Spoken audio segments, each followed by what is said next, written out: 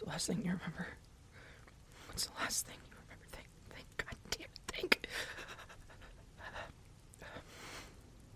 You're at home. You just got home from work. You had a shitty day at the office. It was busy. Oh, God, why can't I remember? You got home. You went to bed. You ate. You had food delivered. That was it. You had food. It must have been the delivery. Why is there no light? Why is there no light? What is going on? Where am I?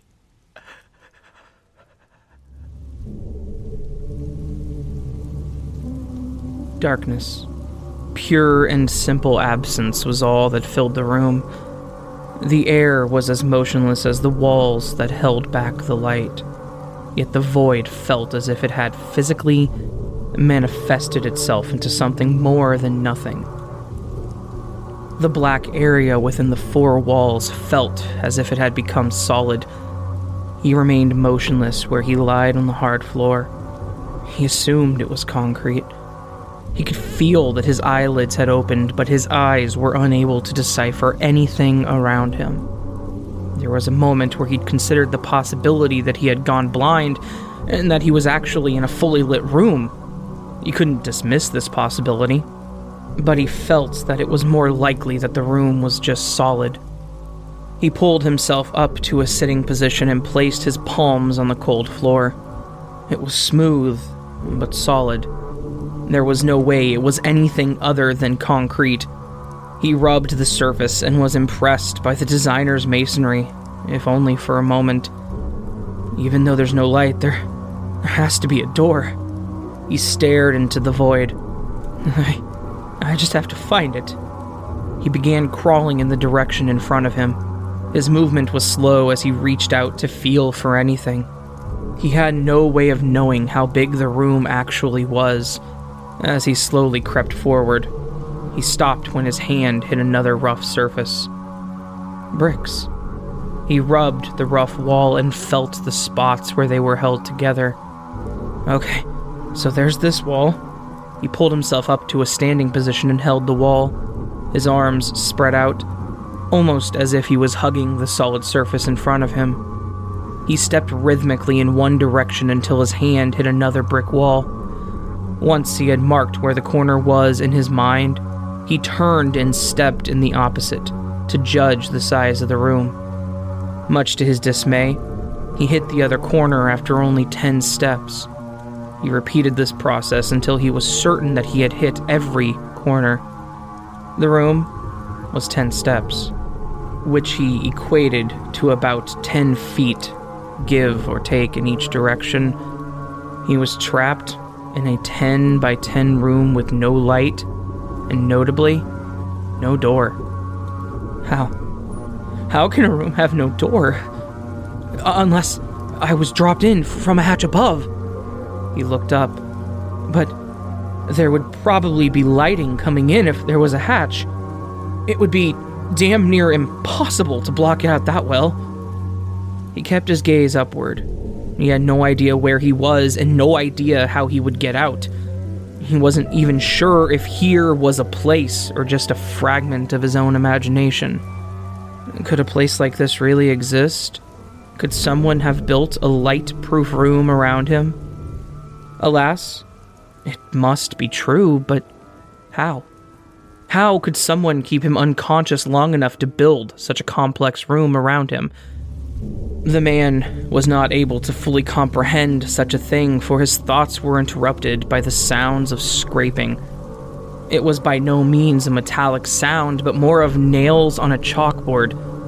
He spun around to see where the sound had come from. However, the darkness consuming the area around him made that task impossible. "Do you know why you are here?" a voice questions. "No," he answers. "You have been a terribly selfish man." "How so?" Let's start with the child in your neighborhood, shall we? You weren't paying attention to the road when you slammed into him. That wasn't my fault. The fault lies within you and you alone. That stupid phone was more important than ensuring the safety of others. It was an accident. That's all. Was the girl you assaulted an accident as well? The voice harshly questions. That was a misunderstanding. And the man you sent to the hospital, do you consider beating someone with a lead pipe an accident or a misunderstanding? Look, I've made mistakes in my life, but those instances were in no way my fault. That's absurd. You knew exactly what you were doing, yet you didn't care. Those innocent people's lives were ruined. What do you want from me? The man shouts. I've apologized. I've paid for my actions. What more is there to do? Apologies are worthless if it isn't sincere. I do not care for your apologies, nor do I care if other people have forgiven or simply looked past those horrible things. I, on the other hand, cannot and will not ever forgive the man who assaulted my sister, killed my younger brother, and beat up my brother-in-law. What? The man says, assuming there would be a hint of remorse plastered onto this man's face would be premature, for he had committed the violent acts and was more likely incapable of feeling anything. You have not truly paid for your crimes, but don't you worry. You have a long time to think everything through.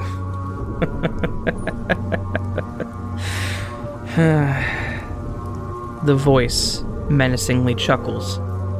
I would be careful when roaming around that dark room. It can be quite sharp. Please don't do this. I'm sorry.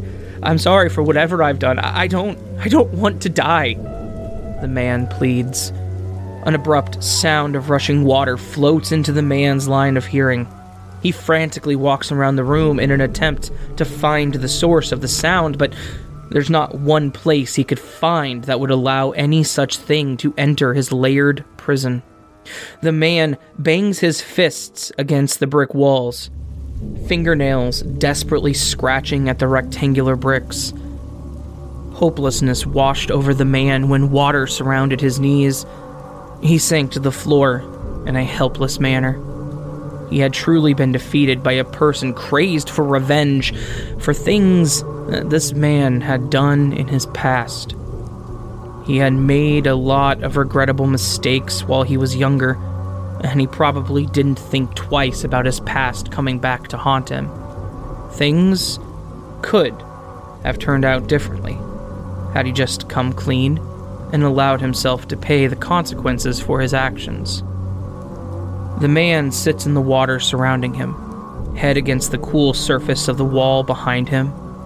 He is doomed to spend the rest of his life in this bricked 10 by 10 foot prison. Doomed to replay those incidents in his mind until he is eventually driven insane.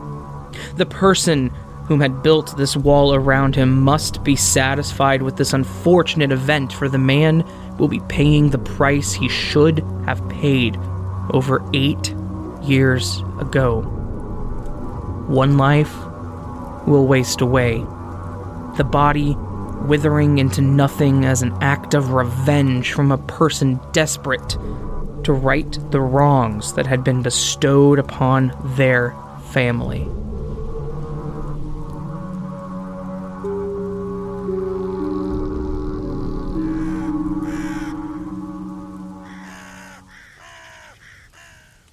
So that was Bricks by Beautiful Nightmare, a fantastic modernization of The Cask of Amontillado, if you didn't catch that. Very Poe-esque, very well written, very much appreciated. She did an amazing job writing the story. So thank you, Beautiful Nightmare, as always. And as always, I'm sure this will be a very, very much appreciated and enjoyed story. Hopefully the little intro thing I did wasn't too much. I thought it sounded good. I had this weird idea and decided to do it, so I decided to do it. So, whatever. If you guys did enjoy it and want more content like this, please do consider joining the Nevermore. As always, you can do so by subscribing or supporting me through Patreon, Coffee, or any of these social media links down below.